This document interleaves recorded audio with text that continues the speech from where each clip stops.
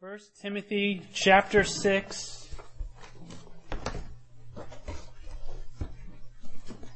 As I was looking at this passage for tonight, I was so grateful. God so often, I feel like He just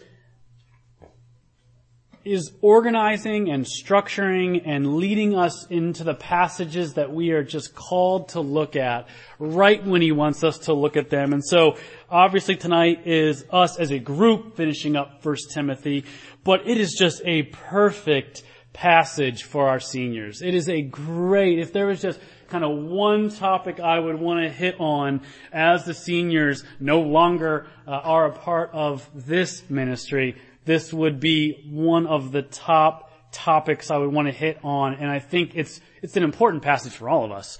But as a senior, as your gaze starts to shift to a new chapter, a new season, I think it's just a beautiful passage full of wonderful reminders. So, we've been in 1 Timothy this year.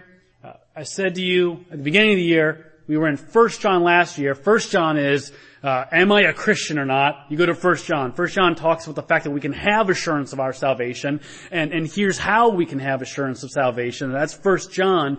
1 Timothy is, okay, I have assurance. I believe I'm a Christian. I've repented and trusted in Christ. What does it mean to be a Christian?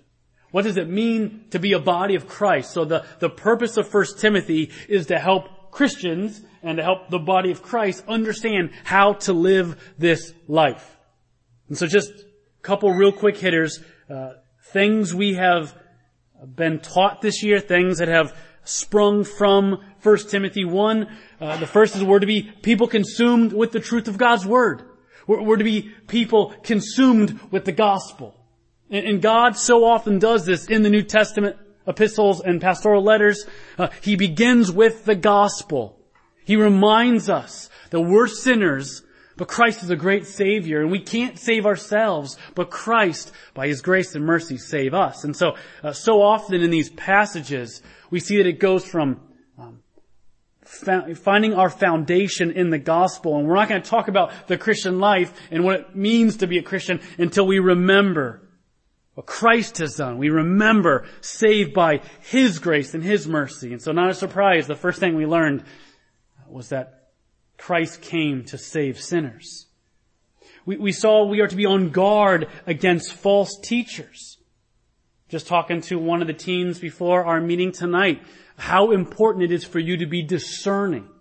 How important it is for you to, when you hear someone teaching or preaching or speaking about this life, for you to be able to know God's Word in such a way where you can discern, okay, that's true, that's not true.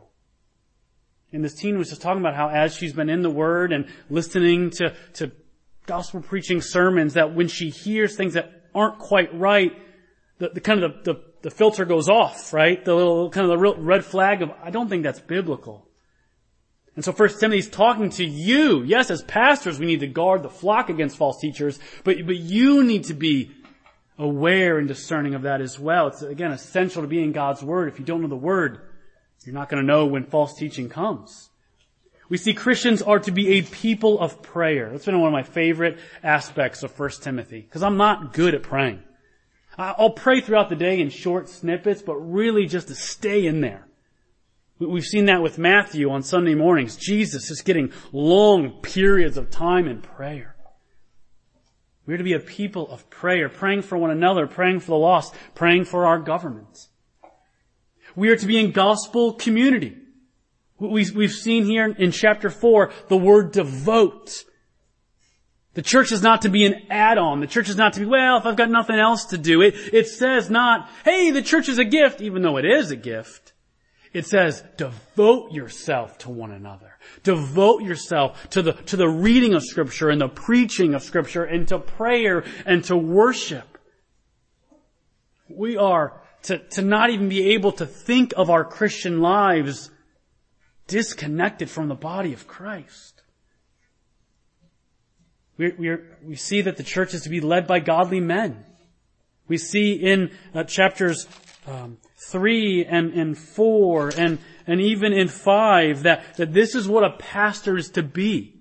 This is what a deacon is supposed to be. This is what it means to be in this role, and it's a very high and, for pastors, sobering responsibility. And then last month, we saw that we are to pursue godliness. In light of the gospel, in light of the fact that we have been saved by God, we are to pursue godliness. And so, those are some of the main points we've seen. Tonight, we conclude our study by looking at the command of Paul to Timothy that we are to keep our eyes and our heart on Christ. We are to keep our eyes and heart fixed on Christ. Paul loves Timothy. I think about how much I love you all. And I think I can connect that to how Paul loves Timothy. Timothy was a person he discipled, prayed for, sought to pour into. He wanted what was best for Timothy, and he loved this church. And so as we come to the end of this book, may we see that Paul's heart is strong towards them. He wants to leave them with something very important. And because Paul was carried along by the Holy Spirit as he wrote Scripture, these words are for us just as much as they were for Timothy and the church. So let's listen. Beginning in verse 12, chapter 6. It says, "Fight the good fight of the faith. Take hold of the eternal life to which you were called and about which you made the good confession in the presence of many witnesses. I charge you in the presence of God, who gives life to all things, and of Christ Jesus, who in his testimony before Pontius Pilate made the good confession to keep the commandment unstained and free from reproach until the appearing of our Lord Jesus Christ, which he will display at the proper time. He who is the blessed and only sovereign, the King of kings and Lord of lords, who alone has immortality, who dwells in unapproachable light, whom no one has ever seen or can see, to him be honor and eternal dominion. Amen. As for the rich in this present age, charge them not to be haughty, nor, and this is important, to set their hopes on the uncertainty of riches, but on God, who richly provides us with everything to enjoy. They are to do good, to be rich in good works, to be generous and ready to share, thus storing up treasure for themselves as a good foundation for the future, so they may take hold of that which is truly life. O Timothy, guard the deposit entrusted to you. Avoid the irreverent babble and contradictions of what is falsely called knowledge. For by professing it, some have swerved from the faith. Grace be with you. Lord, we pray that you would minister to us, that you would encourage us tonight, that you would, in a fresh way, fix our eyes on you. Lord, I pray for our seniors as they think about the next chapter of their life, that they would see the importance of fixing their eyes on you, setting their hope not on this world, not on riches, but on you. Give us your grace, Lord. Please, we know you're with us. Minister to us, encourage us, convict us, or remind us of who you are and what you've done. In Jesus' name, amen. All right, 2 points tonight. Pretty obvious from the text. Point number 1, fight the good fight of faith. So if you have your notes, point number 1, fight the good fight of the faith. Fight the good fight of the faith. This passage reminds us that the Christian life is not easy.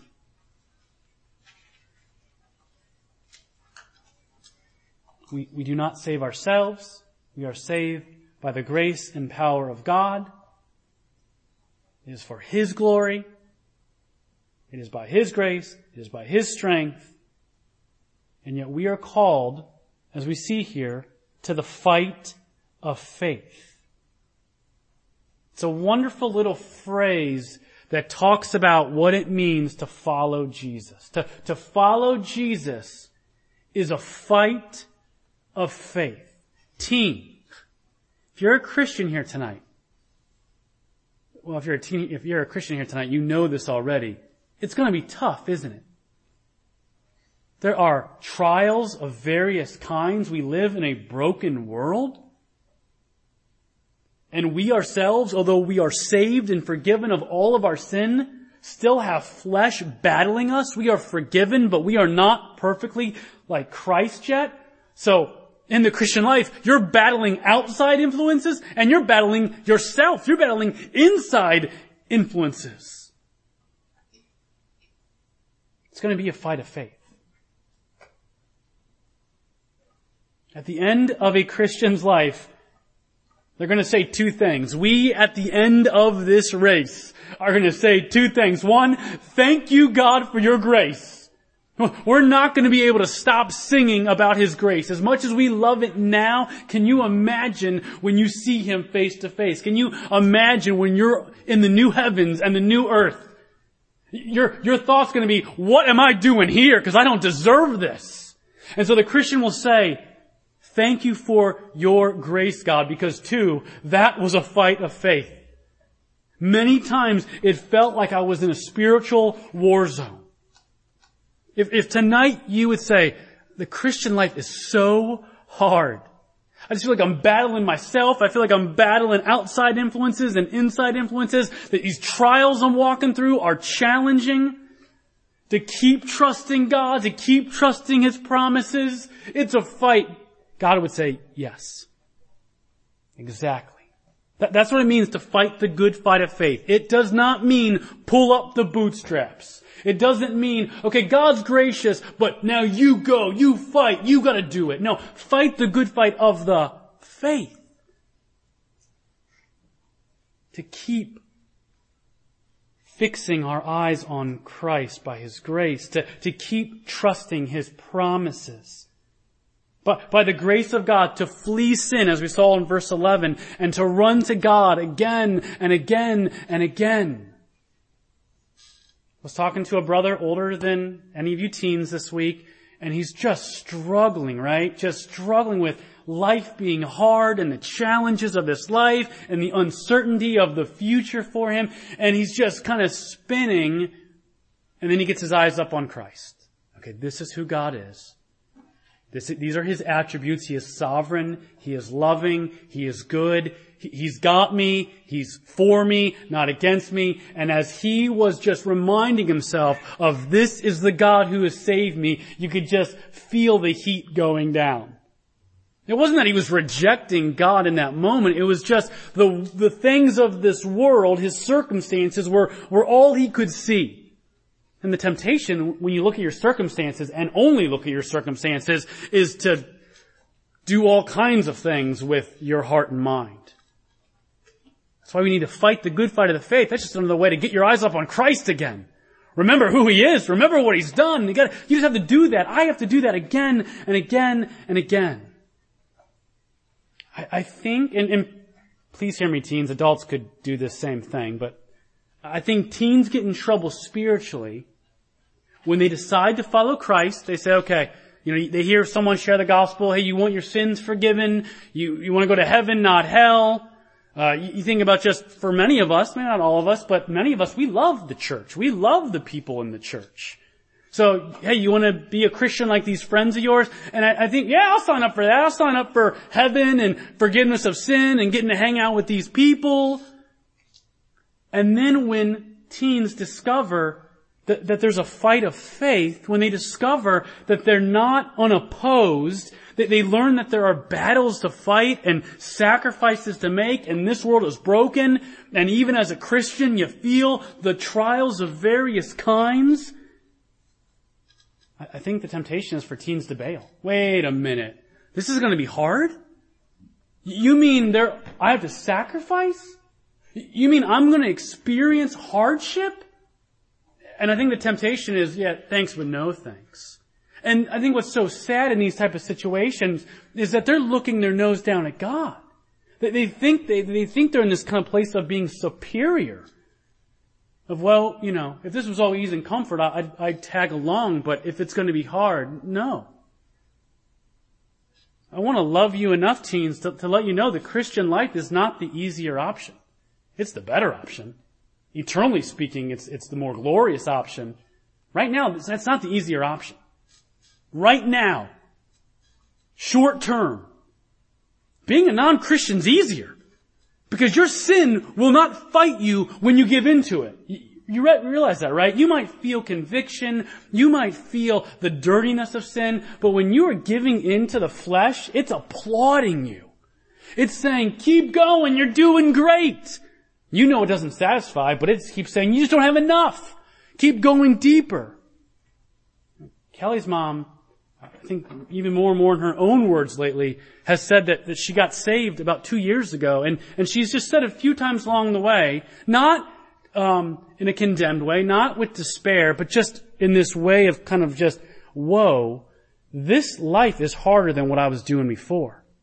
She didn't realize that in becoming a Christian, you're signing up for your flesh to say, wait a minute, what are you doing? No. Don't follow Christ. We were having a great time here together. And your sin starts to fight you. You're not at war when you're an unbeliever with your sin, right? You are on the same side. In becoming a Christian, you're now going to war against it. There's now a fight that has to occur. Pilgrim's Progress is an outstanding book. It's written by John Bunyan. If you've never read it, I know, I'm sure what a teen wants to hear right now is, hey, you should read right now. You're at the precipice of not reading what you don't have to read. But I'd love for you to want to read Pilgrim's Progress. There's some in the Old English. There's some in more modern English. There's a copy that we have, my family has, just incredible art. Incredible literature and graphic design. Early on in the story, Christian's the main character. He sees this burden on his back. He understands that the city he's in, the city of destruction, is going to be just that, destroyed. And so this man evangelist tells him, there's a way for you to have hope. There's a way to not be destroyed with the city. And there's a way for you to have this burden fall off your back. You gotta go through the wicket gate, and you gotta head towards the celestial city. And so he realizes in desperation this is his only hope. And so he's booking it out of there. And his wife's like, you're crazy. What's wrong with you? The people in the town are making fun of him. But then there's these two guys, and one of those two is a man named Pliable. And he says, hey, what are you doing?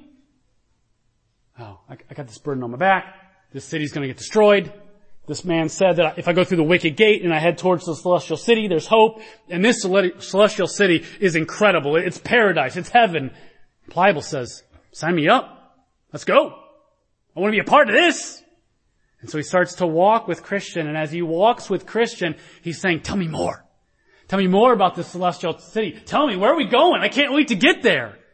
So Christian says, well, I don't know a ton about it, but here's what I know. And he's listing things and they're talking about it. And then they both fall into the pond of despond. It's a swamp. And they're fighting for their life. The pond is filled, as it says, John Bunyan says, with the fears and the doubts and the temptations of the pilgrims. And so they're trying to fight to get out. They're trying to get out. And Pliable kind of just forsakes Christian. He gets out first and he berates Christian. What did you sign me up for? Is this the wonderful path to the celestial city that you were talking about? Now, Christian never said it would be easy. He just said it was his only hope. And so Pliable berates Christian, says, I want nothing to do with this journey, and he turns around and walks back to the city of destruction. Why does Pliable turn back? Because he believed that his path would be filled with nothing but ease and comfort. He didn't expect challenges, didn't expect trials, and the moment he did, he quit on Christian and he quit on the journey. Teens, I want to encourage you tonight to fight the good fight of the faith. Yes, there will be challenges in your life. Seniors, yes, there will be trials to come. To be a Christian means to lay your life down, to pick up your cross daily. And then there's just the things of this world, of being in a broken world, like sin and sickness and disease, that we don't know how God is going to use for good. We know He will, but we're still going to face them. I encourage you, fight the good fight of the faith. It's not that Christian was like, oh no, that pond's not there.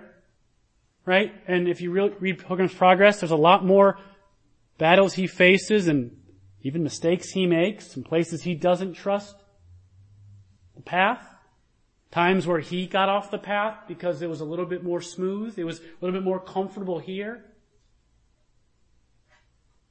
But Christian's eyes, in the midst of all of that, were fixed on the celestial city. They were fixed on where he was going. And yes, this is what I'm going through now. Yes, I am in the pond. Yes, I need help. And thankfully, help comes to get him out. But he would go through any of it if it meant the celestial city and that path. And in the same way, will you and I continue to trust God? Will you and I continue to fix our eyes on Christ no matter where the path leads? Keep trusting His promises. Keep trusting who He is. John Piper says, this life is not to be lived with a peacetime mentality. John Piper says this life is wartime mentality. We're at war not with people as Christians. We're at war with ourselves. We're at war with the flesh. We're at war against the devil, who prowls around like a roaring lion seeking to devour.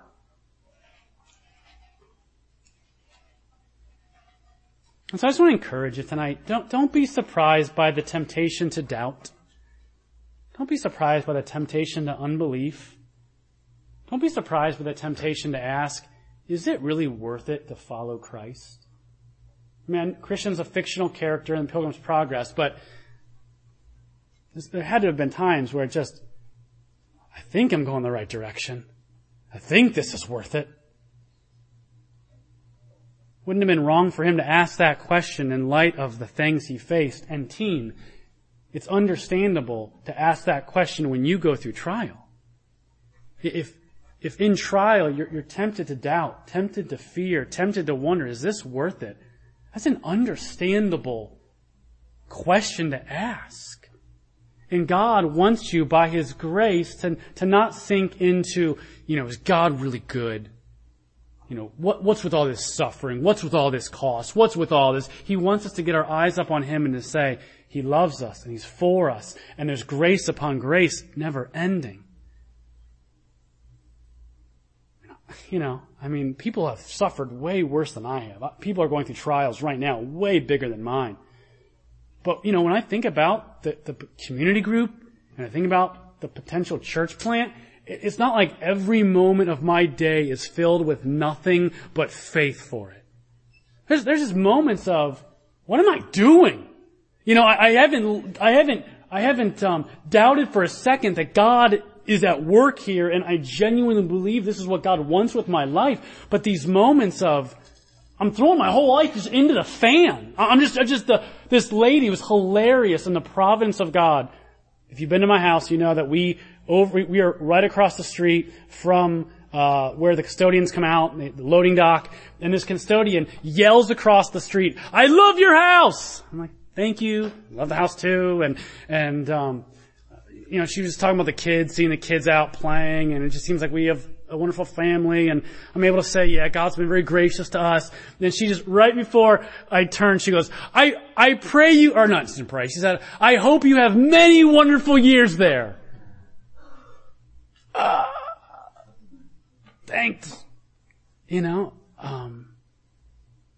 I turn and I think, God, you've got a sense of humor.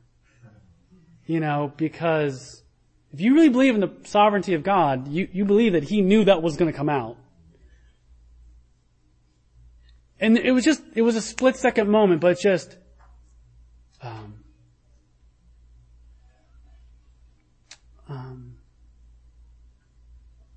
it was a split second of the cost. It was a split second of, I just want to just stay here the rest of my life and just never leave anybody and never have to step out and trust in God.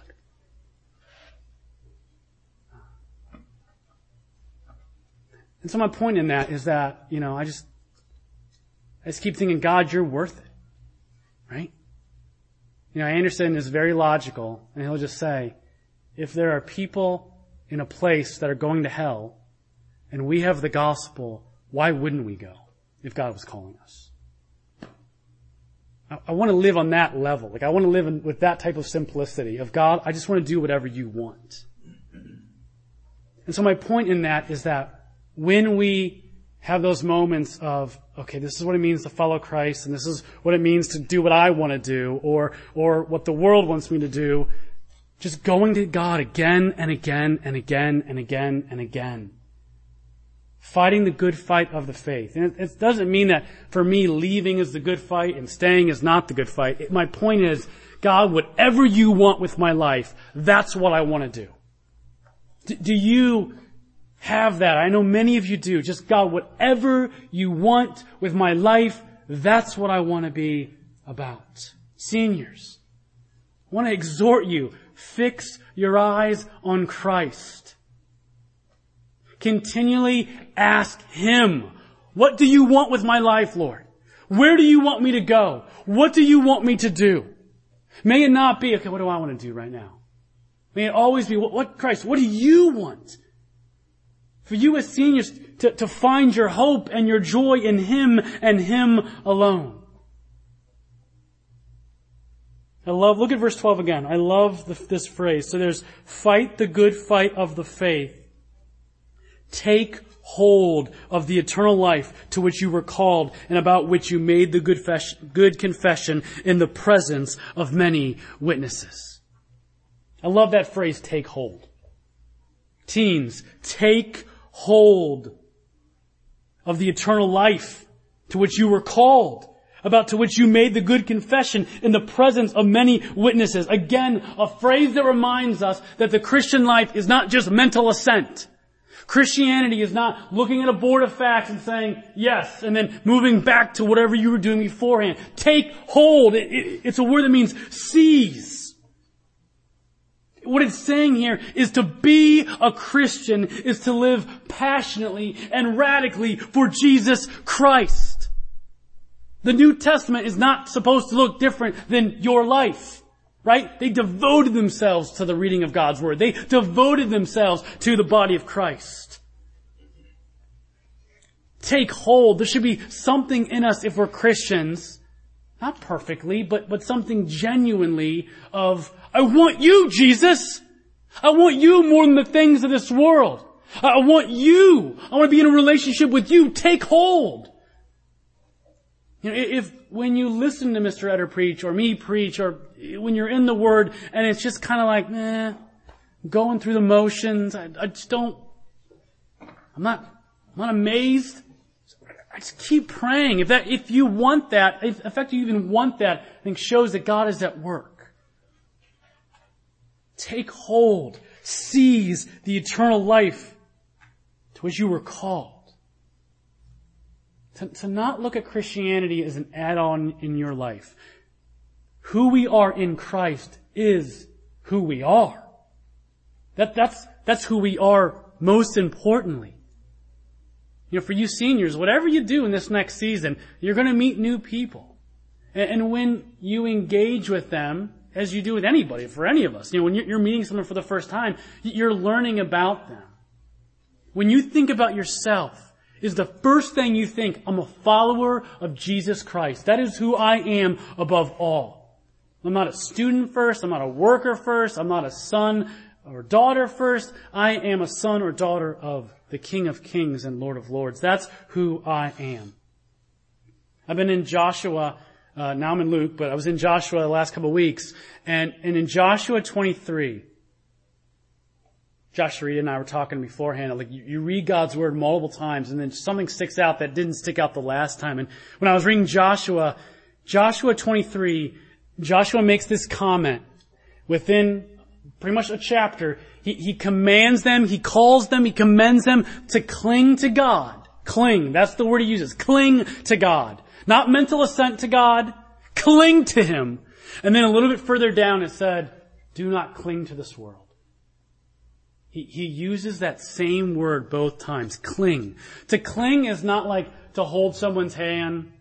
You know, if you were young, younger, not a baby, not a toddler, but if you were like 6 or 7 or 8, walking across the street, holding your parents' hand, it was kind of like, I could have done this on my own, but, for your good, Mom, to make you feel better, I'll hold on to you.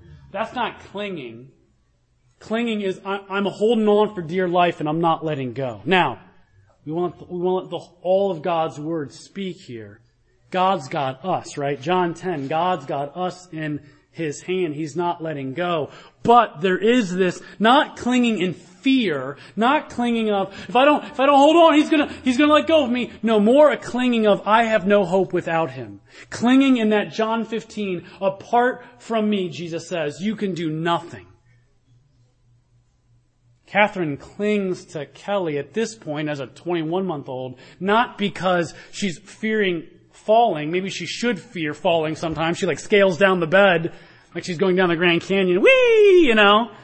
She clings to Kelly because she loves her. Kelly's babying that girl like nobody's business, right? The other ones, there was a new baby at this point, and so it's like, move on. This one, no one else is coming, right? And so she clings to Kelly in love, in gratefulness, and there's nowhere I'd rather be than sitting here eating Cheerios in mommy's lap, watching little kid videos.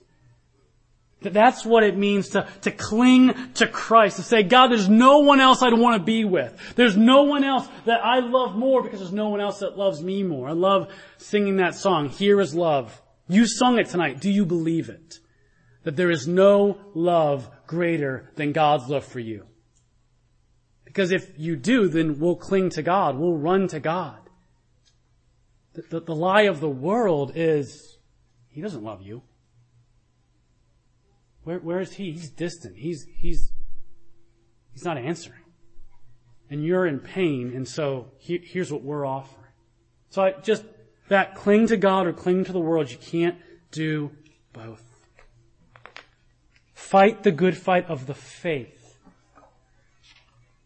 Remember who He is. Remember His promises. Remember the gospel again and again. Look at verse 14.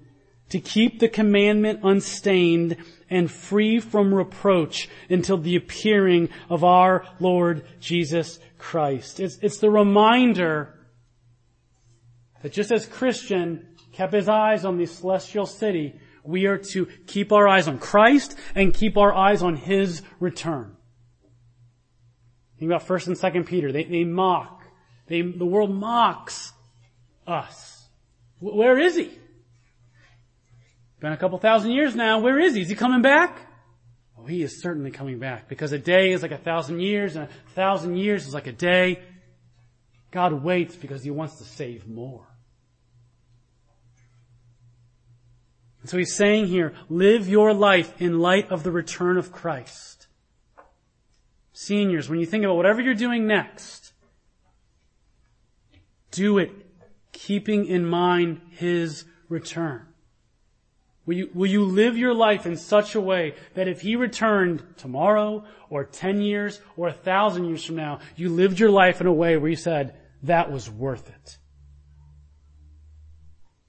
That day will be the greatest day for the Christian and the most terrible day for the non-Christian.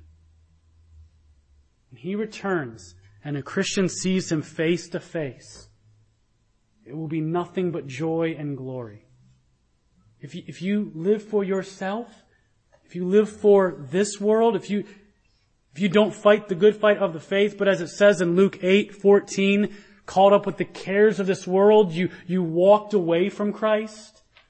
Luke 8, parable of the soils, it grew up for a season, but then the cares of the world choked it out. That will be the most terrifying day ever for you. Point number 2, set our hope on God. Point number 2, set our hope on God. Look at verse 17. As for the rich in this present age, charge them not to be haughty, nor to set their hope on the uncertainty of riches, but on God.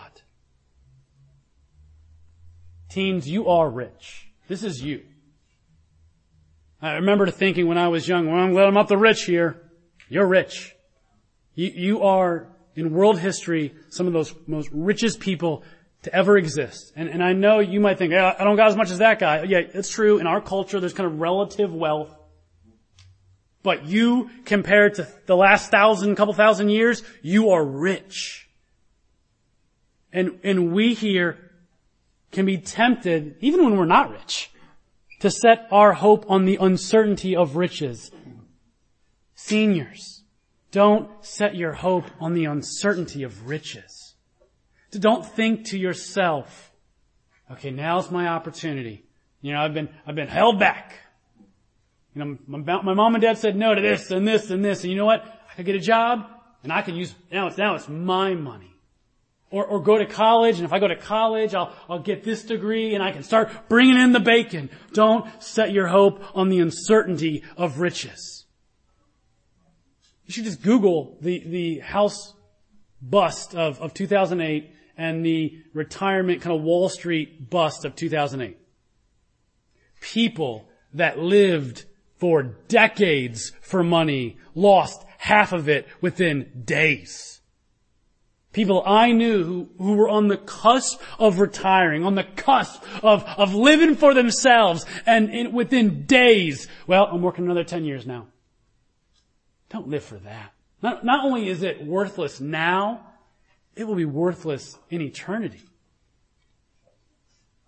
Riches are uncertain. And they are for sure not salvific. No one, when Christ returns, is going to be able to say, well, I didn't follow you, I didn't trust in you, I didn't repent, but I have a lot of money.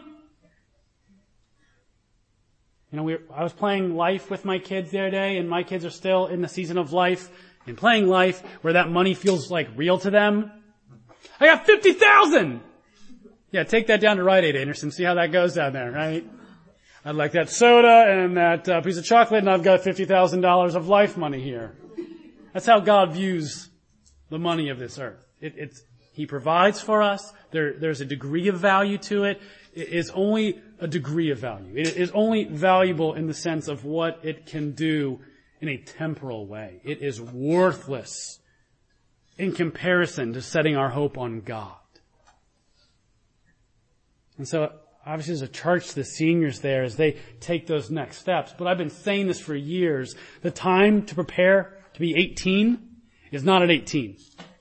Right, so Madeline is going to be 11 here in September. I'm already talking to her, in a sense, like she's a teenager. I realize the conversations I'm having now will impact the teenage years. So if you're 14 or 15 or 16 or 12 or 13, don't think of this as, well, this didn't apply to me tonight. It was the seniors. No, you're going to be a senior like this. I saw a picture of Nathaniel this week. My kids laughed because he looked like about Anderson's age. And my point is, Nathaniel's, you're 18? Yeah, he's now. He's 18 and he was probably 9 or 10 in that picture. And so for you, if you're 12, 13, 14, the time to prepare to be 18, the time to prepare to be a senior, the time to prepare for, God, what's the next step is now. Will you set your hope on God or set your hope on the uncertainty of riches? And then finally, verse 20, look at it there with me, please. O Timothy, guard the deposit entrusted to you. Guard the deposit entrusted to you. It's a great phrase.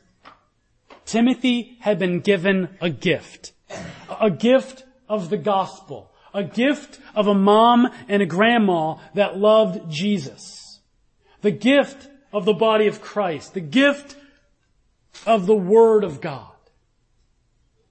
Timothy had been given so much by God, and it says, guard the deposit entrusted to you, right? So you see take hold, you see fight, you see guard. These are action verbs. This isn't mental assent. Nobody can leave here tonight and just by, well, I agree with what Mr. Ross said. You've not done what the passage is saying. We've got to fight. We've got to take hold. We've got to guard. So what I just say, I said Timothy had been given the gospel, the church, a mom and grandma that love Jesus. So there's some ways that you can't relate to Timothy. Here's one that you can completely relate to him. Everything I just said is true for the vast majority of you.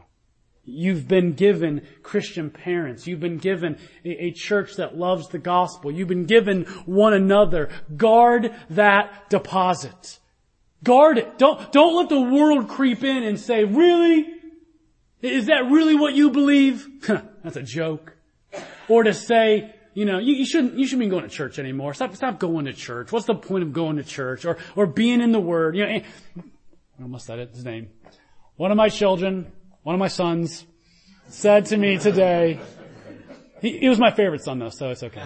One of my sons said today, I really need to be in the Word more, which I love that heart. He goes, I'm just so busy. And just graciously, we all feel that temptation, don't we, buddy? There's the 9-year-old. I'm just so busy. It's got to squeeze it around work, but that's what we do. That's what we all do. We all look at other people's situations and think, well, what they're facing, but I'm busy. And it's saying, guard the deposit entrusted to you. And I tried to do my best of, Anderson, you're right. You are busy. But we've got the Word here. We've got God's Word. Let's look at it. Let's read it. And how can I help you? I want to say to you seniors, you have been given a beautiful gift. John Flavel says, I was going to write it down and I forgot to write it down. John Flavel says, it is a greater treasure to have parents that pray than to be born into nobility. It is a greater treasure to have parents who pray than to be born into nobility. That's true.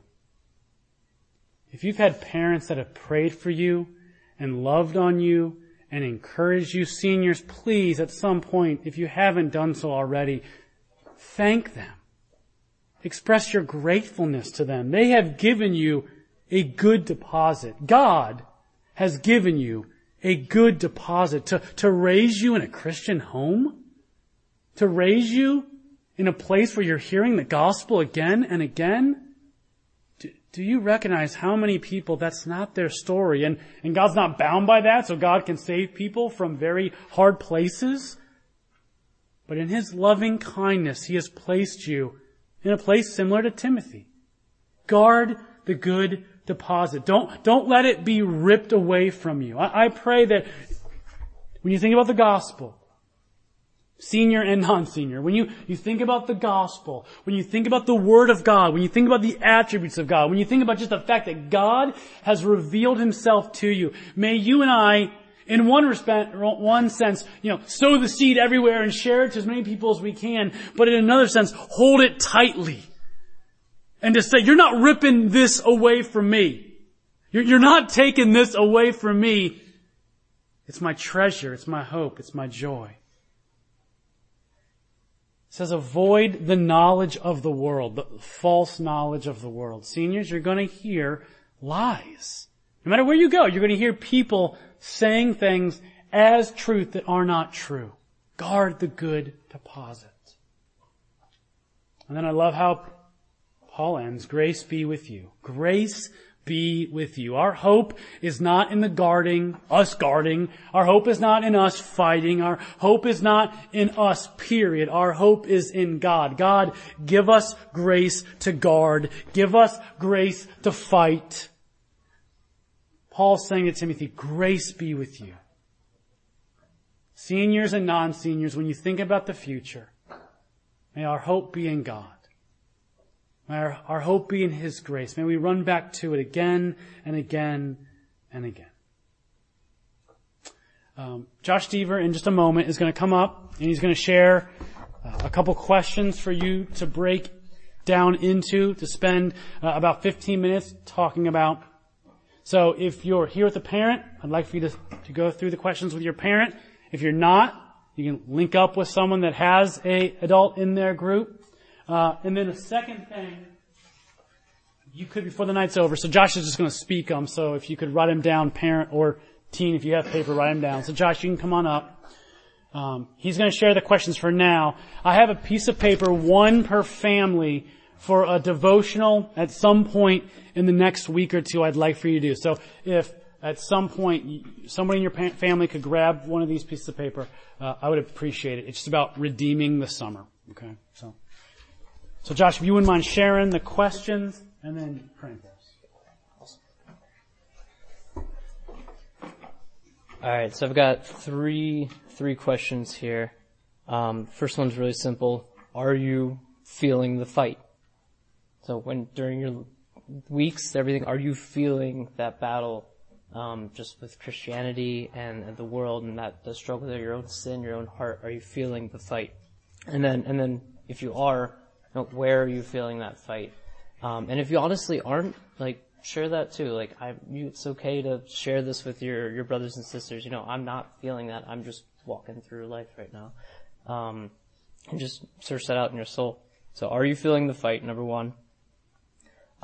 Two, are you resting on God for your fight? Or honestly, are you just trying to power through? You feel that fight and you're just like, you know what? I got this. I'm gonna take it out today. Guns blazing. Or are you resting in God for that? Or, like what Ben said was, are you clinging to God? So are you clinging to God in that? Or are you clinging to, your own power, your own abilities to do things? So. And then three, just since this is the last youth group for this year, looking back on this past year, how have you seen yourself grow as a Christian? How have you seen yourself change from when youth group started back in the fall to today? So, and then also, how have you seen each other grow? So, you're probably going to be meeting with, in groups here with people you know pretty well. So how have you seen your brothers and sisters grow in ways that have affected you? So are you feeling the fight? Are you resting in God for that fight? And how have you grown? So. Alright. Dear Jesus, I just thank you for this time that we have, just to build community with those we love. God, you saved us into a family, and you've called us to be with our brothers and sisters, and that is just a commandment. And what it means to be a Christian is to fight alongside each other, and to grow, in loving you, God. And just, I pray that, as we go forward, we would rest in you, we would fight with what you give us. Just the song we sang tonight, you are our battle shield, our sword for the fight. You are our dignity. And you are our delight, God. And I pray as we go forward, we would delight in you and delight in one another because of what you've done for us. Amen.